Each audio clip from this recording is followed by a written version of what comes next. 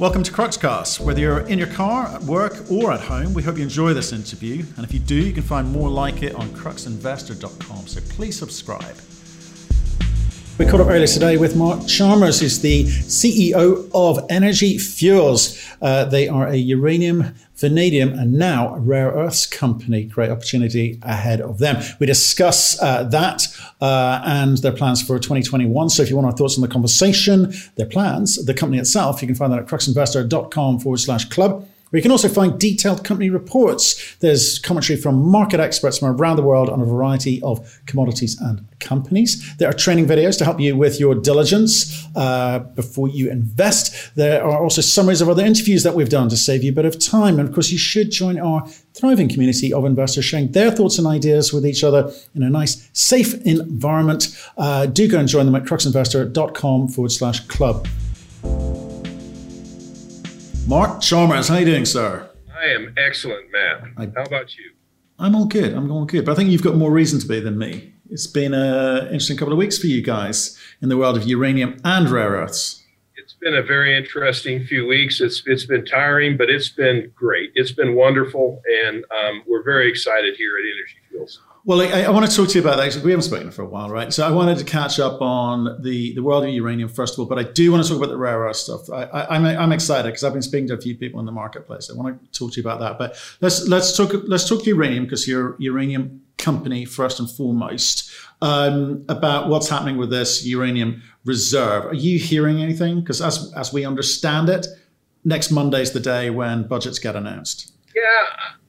Look, it's in progress. We've got the bipartisan support. There's a lot of buzz around it in the industry. I have to say that, as I said before, we did an awful lot as a company to advance this. I think the fact that it has bipartisan support is very important. The Biden administration supports nuclear, particularly advanced nuclear. So I think we're certainly seeing a change in the winds here. It took a long time, but it's not over yet until it's over. So I think it's a very positive thing for the industry and people that are concerned about carbon emissions. So let's watch this space. But it's not done yet, but it looks very encouraging. Again, we've spoken to a few uranium CEOs, and there seems to be a sort of mixed response as to the significance of it. Whether there is a budget put forward that uranium juniors can benefit from, whether U3O8 will be purchased from US, juniors like yourself or not. And others say, some say it matters, some say it doesn't. It matters. It's a step. You certainly need improved global prices for uranium. It's kind of a unique arrangement if it actually goes through, because it's not really a tradable material. It would be production for the U.S. government stockpile or reserve. So it really doesn't come into the market in terms of a tradable commodity. So it becomes part of the U.S. government holding, like an oil reserve. So it's a step in the right direction. It's not huge quantities. It's not meant to support 10 companies. It's meant to give some assistance to probably 2 or 3 companies. So it isn't everything, but it is just a step in the right direction, and it's would represent an endorsement of the government that they need a uranium industry in the United States, and that nuclear power is important for the country going forward, as is having for their nuclear-powered ships and submarines. Right. By 2 or 3, I assume you mean your Energy Fuels, and is Peninsula in there? I'm not going to name out who it should be, but I think that obviously the focus should be on proven producers that have a history of production. They know their projects work. They can demonstrate they work. It's not the time to go into experimental mode. Right. Okay. So I'm trying to, again, the question's been sent in, why would the US government, or whether it be the US Department of Defense, want to stockpile U3O8? What's the purpose? Yeah, the purpose is that we have a long history of producing uranium and nuclear fuel products in the United States. We know that's all broken down, particularly over the last 10 or 15, 20 years. So this helps keep those capabilities in place, at least while you're seeing the renewed interest in nuclear power. I still say that it's been remarkable from my perspective, the interest in the small modular reactors. There are many companies that have entered that space, including I saw the other day that Rolls-Royce was talking about small modular reactors, NuScale, TerraPower, others, and many of them got some funding from their governments. So look, I think now is not the time to walk away from nuclear. It's a time to focus on nuclear. No, I think that's right. Like, and we've had lots of discussions over the course of this year, 2020, with regards to why the need to protect the US capabilities for producing uranium. So we'll not go over old ground there, but just looking at the numbers that may be involved in the budget next week. Next Monday's the day they expect it. Have you got any indications as to what sort of price that people would be willing to pay, the government are willing to pay, given it's at under $30 today? It's short on details, so that's something that's going to have to be worked out. So we'll just have to see, Matt. But it's important that whatever's put in place is practical and functional and is sustainable. So we're going to be certainly pushing for a sustainable outcome here. It's important, but I want to go back too on why the government would do this, and I've said this many times. Is you're talking about the United States, the largest consumer of uranium nuclear products in the world. So we consume like 30 to 35% of the world's uranium when you look at our power program and military. So why would you not still want to have at least the basic steps of that fuel cycle still in place and good working order in the U.S. So it's from my perspective, it's a no-brainer when you look at the attention that's being placed on critical minerals and materials around the world. Okay. So do you think, I know we talked again, last time we spoke, you got rid of your debt, you're debt-free. Have you, this year, looking back, have you put yourself in the best position to go forward into 2021 if the US government don't step in? Well, I think that the first step is we believe that the government should buy existing inventories from companies that have inventories, and frankly, there aren't many. I think it's us and UR Energy. We have quite substantial inventory of around 700,000 pounds that we've produced even during the period of this low market environment. And what's interesting is some people say, well, ISR is the lowest cost and conventional is too expensive. Well, we're the only ones that kept producing, and we produce mainly from our conventional assets through different sources. And so I think that speaks volumes that it is possible to produce uranium, not necessarily huge quantities or small quantities, but we continue to produce uranium. So we're hopeful that these inventories can be, and really the inventories would be the first material that could go into the reserve, because others have to start up operations that may take them a year or two to even be able to produce any uranium. So the first step, we think, is the inventories. And then the next step is to start ramping up at least a few operations that can start filling the reserve, looking out a year or two.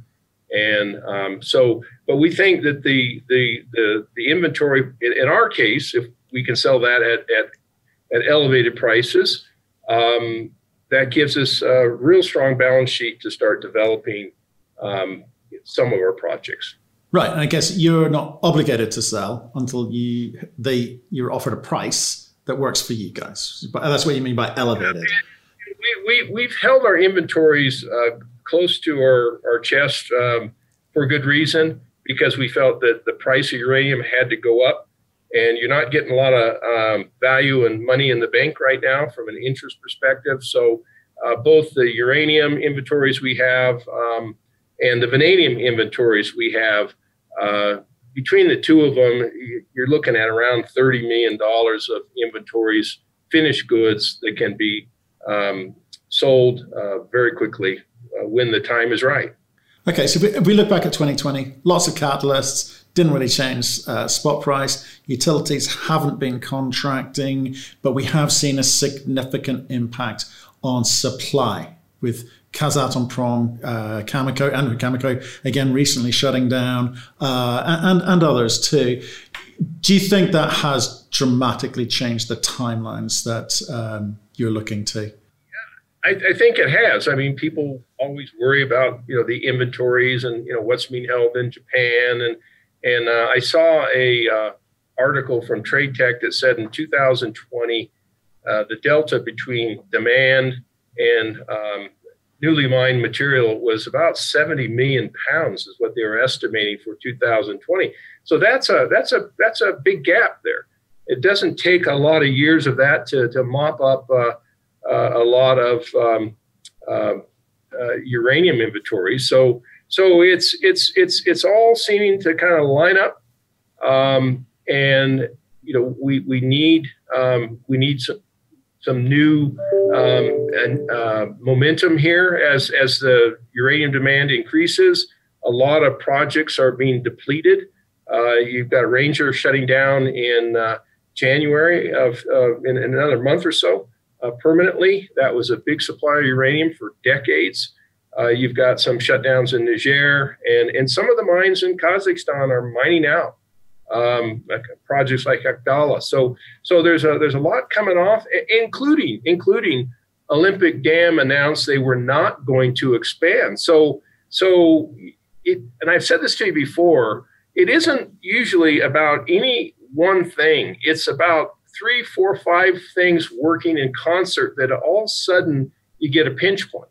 So I think the future's looking better every year, and people have been saying that for the last 5 or 6 years. But I think it's really starting to come together for improved market conditions. Yeah, I mean, if I look at the stock market, uranium companies have been the beneficiary of a few of those things coming together at this time. You guys have doubled its share price, which obviously you got to be happy about. How much of that would you put down to this euphoria at the moment, awaiting this U.S. reserve, or is it? Do you think the generalists have recognized the uranium story at last? Because I'm trying to work it out, because there's been so much promotion. There's been so much promotion, so much said in the market. I'm not quite sure what's real and what's not over the last 2 weeks. It's hard to tell, Matt, but I think it's a combination of them both. Obviously, realization that nuclear is a big part of the future in energy supply, and the uranium reserve. I think that. I think people are more comfortable with the change of administration, with Biden's platform supporting nuclear, and in the bipartisan bill, you had Cory Booker supporting nuclear. So I think that the uncertainty is starting to kind of move away a little bit. People see the delta in consumption versus supply. They see these supply disruptions. So it's a lot of things, but it has been a big upswing for almost everyone in the uranium space, which is good to see, because it's just been sort of spiraling down since Fukushima. So it's good to see some energy come back in, and investor sentiment increasing substantially. Are you hearing anything about contracting in the marketplace? Look, we are seeing some utilities out. It's been very quiet. It's pretty quiet going into Christmas. I think that more clarity on the Russian suspension agreement took off a little bit of the pressure, because there was this bridging through the RSA, over the next few years. So that took a little bit of the pressure away from it. But I think that at the same time, the fact that the Russian suspension agreement will not allow unfettered product coming into the United States and starts to ratchet this down over time. But not like we still get caught in this issue where people like cheap. People don't want to be dependent on Russia. They don't want to be dependent on China. But, oh, you mean it's going to cost me another 5% or 10% more? Geez, I want to go cheap. So I haven't figured out how you fix that yet. But it's a problem. And until people realize that all suppliers are not created equal, I don't know when we're going to get away from that. But people still typically go cheap, and but hopefully that's making a turn now after COVID, or once COVID gets finally behind us. Yeah. I understand that mentality. I think that's the same the world over, no matter what, uranium or other topics. Tell me this: we've seen a lot of new, young entrants. Companies going public, uranium companies going public. Have you been approached by anyone in the hope that you'll offload some of your assets, or have you been trying to offload any of your assets? Yeah, we've been actively trying to sell a few of our non-core assets. They're very good assets, actually. They're very good. It's just we have so many assets that we don't have time to give them the attention that they need. And when we are advancing there, we have parties that we're talking to on that front. The problem we've had is time. We've been so busy with everything we're doing that we got to get back to that initiative. And what we're trying to do is with these non-core assets that we don't think we're getting value in the marketplace, is we're trying to take kind of a partner approach with others on that front. For example, providing the only toll milling agreements, a very favorable toll milling agreement that doesn't really hurt those assets from a cost of milling perspective, but be kind of a partner so that we do get value out of those assets rather than just having a list of 7 or 8 different projects and people kind of go to sleep after the first 2 or 3. So it's all about trying to create more value for our shareholders. But it is advancing, but it's just been so busy that we got to refocus on that, and we probably will during the holidays because it'll be a little quieter. Okay. Question sent in. Is there any news on purchase of their secondary mines with a milling agreement? Not sure I quite understood the question. Well, right now, I don't know if I fully understand the question either, but right now we do not have a milling agreement with anyone. So we see that this divestment opportunity where we partner with another group will be the current only valid milling agreements in place. It doesn't mean that we're still not going to be open to other milling agreements potentially in time, but right now we want to add value again with where we are with what our assets are. That if somebody partners with us and we actually put together a very favorable milling agreement with that group, that increases value to that group and us as partners with them in a way that we can work and create value because of our asset base. So yeah, we don't have any milling agreements yet, but hopefully we will soon with the people that partner with us on those non-core but good assets. What about other people? Because there's a lot of people out there who are definitely going to be using your mine, I've been told.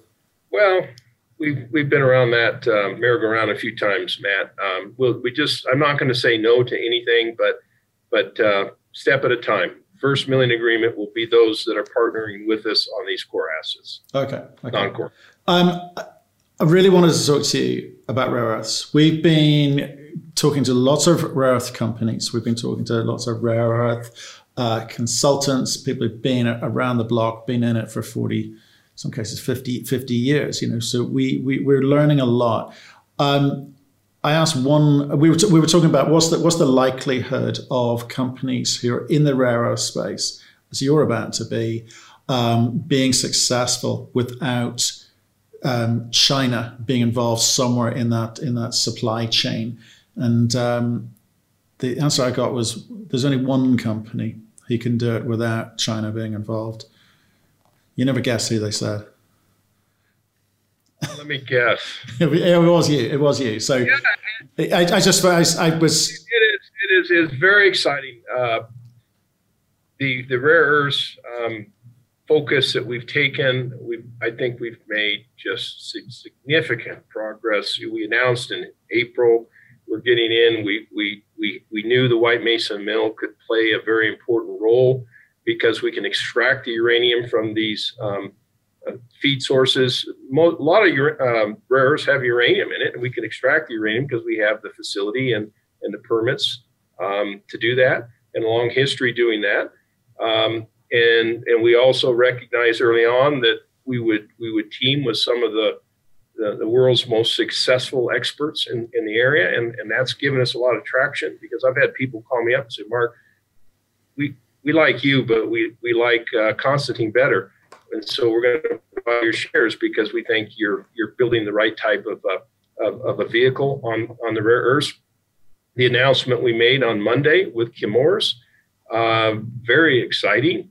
Chemours based in the United States and mining monazite in the Florida, Georgia region, very high grade. 50. I say that the Chemours monazite agreement, it's like the Cigar Lake, the McArthur River of the uranium business. It's very high grade. It's 50 to 60% grade total rare earths. It's got very good distributions of the magnet elements, NdPr and the heavies. So what's not to get excited about? So this first agreement represents, in terms of contained rare earths, about 10% of the U.S. requirements. We believe Chemours has the ability to ramp up the quantities that we're talking about to maybe 2 to 2.5 times what this initial agreement is. And other people are showing up at the door. People are taking notice of what we're doing.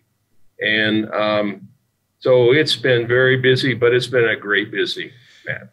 Yeah, for sure. And like I say, I sort of encourage, I didn't recognize, I know we'd spoken, but I didn't recognize the extent of what the capability of the White Mesa Mill would allow you to do, to participate in, and what it could mean. It was described by one of these experts as being a US hub for rare earths. I mean, that's how positive people are looking at what you're trying to do there. And I think the problem, and I'll lay this out for the club members after we get off the call, as to what the macro situation is with China. But the opportunity with Chemours is what? So it's a 3-year term to extract uranium and rare earths from monazite. Is that right? So what sort of quantities are we talking about? It's a 3-year take or pay. It's a minimum of 2,500 tons per year. It can be greater than that. And the material that we're securing was going to China. But they believe that, well, one, it's a long ways from Chemours operations to China. And so White Mesa is much closer. So you've got a shipping advantage. It's this higher grade monazite material that I mentioned. And so we were able to get this initial agreement. We hope to have a long history with Chemours. They appreciate the importance of having critical mineral material production in the United States. So yeah, it's a first step. And we wanted to show the market that we had made this first step. It's by no means the final step. We've got to increase the quantities more to get the economics of scale. And we want to be in a position to move to separation, which is the next step of the process. Separations, hopefully the first in the United States to do that. and perhaps metals and alloys. So we want full integration. We're looking at full integration, and right now, when you start looking at those that are advancing in the space in a bigger way, you have MP Materials, which has a market cap of $4 billion, and they raised $500 million, and that's great. That's great. We've got a number of the people that worked at Mountain Pass in Molycorp that have joined our team. And so here we are at $400 million, and we think we're going to show our shareholders that this is able to have capacity to growth and grow quickly. And then you've got Lynas in Australia. They've got a market cap of $3 billion US, and they go through separation, and they're advanced. They're probably the biggest supplier, non-China, in the world. So we're thinking big here. We're thinking big. I can't guarantee exactly where this will go, but when I can compare two companies, a $4 billion company and a $3 billion company, we're $400 million. Why not be excited? We're going to grow this with uranium still our core business. We're going to grow this, and I don't know anybody that can say that they have such an advantage in both those sectors as we do at this stage of the game.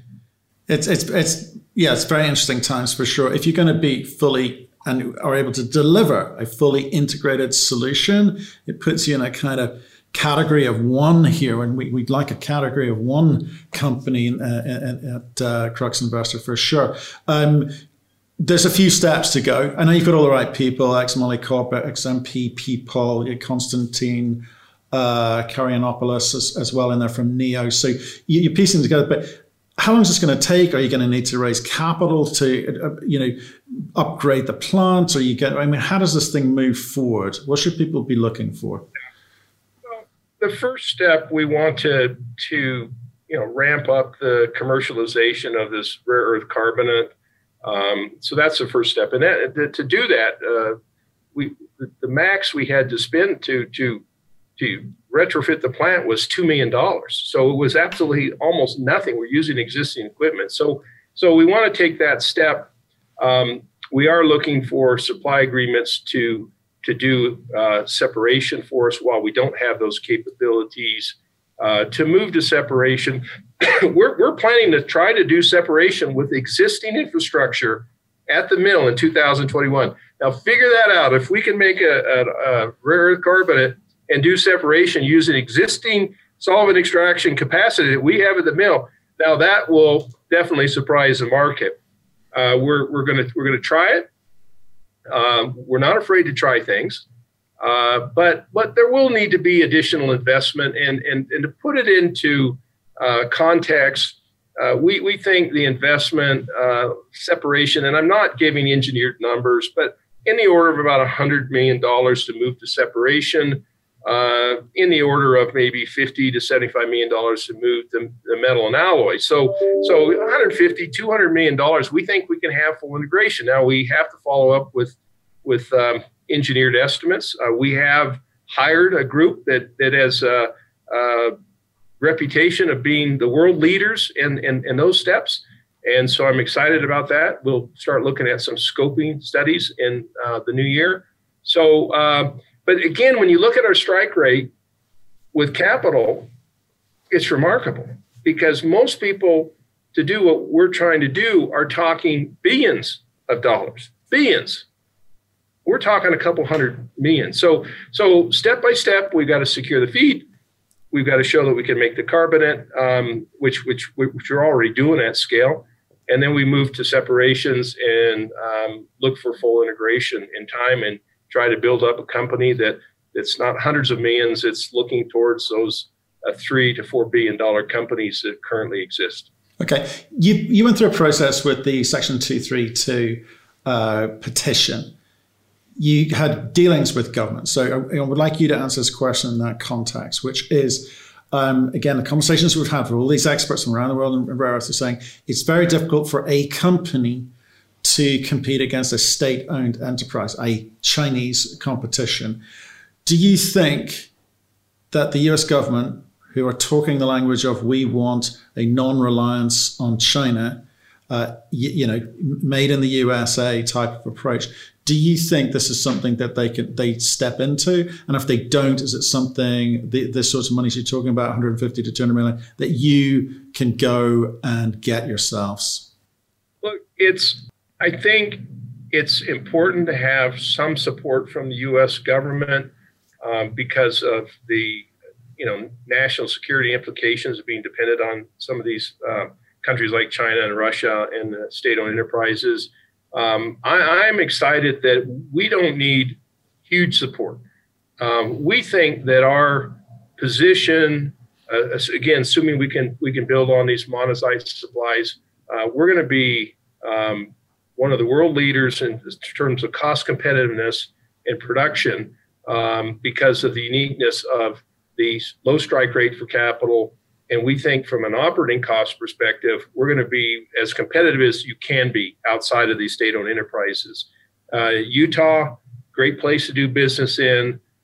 We've got very good skills and have had them for 40 years at the mill. We understand solvent extraction, the cost of doing business in Utah when it comes to things like power, people, is excellent.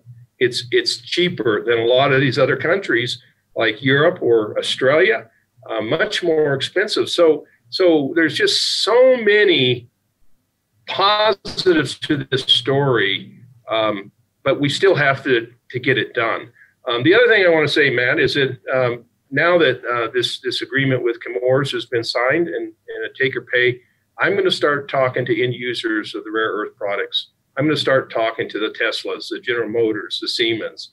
And I think that the progress we've made and the team we've built and the people we're dealing with, like Chemours, is going to be a very compelling story for rare earths and what we're doing with our critical mineral hub, the uranium, vanadium, and also we hope to still do cleanup work on the Navajo Nation. A project I'm deeply committed to.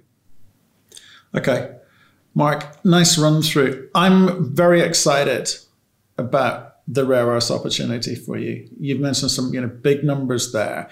I appreciate you've also got the uranium business and vanadium business. Which one takes precedent for you? We try to make sure we give equal balance to both of them.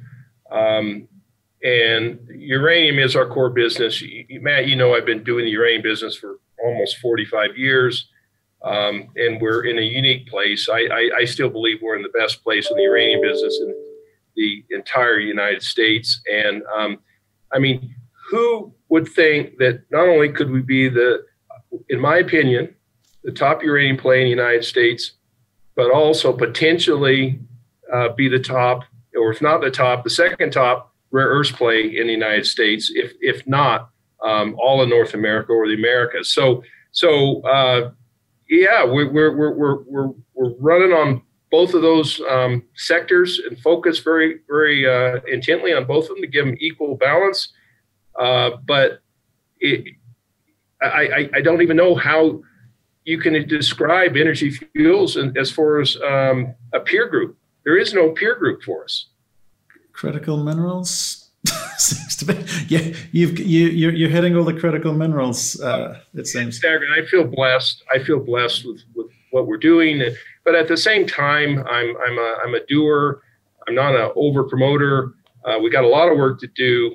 There's still risk in this business, but we're going to do everything possible to move forward. And I use this phrase.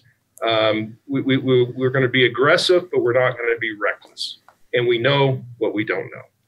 Okay, Mark, appreciate the call. Lovely to hear from you. Sounds like a big year next year. Stay in touch and let us know how things are going. We'd be delighted to take that phone call.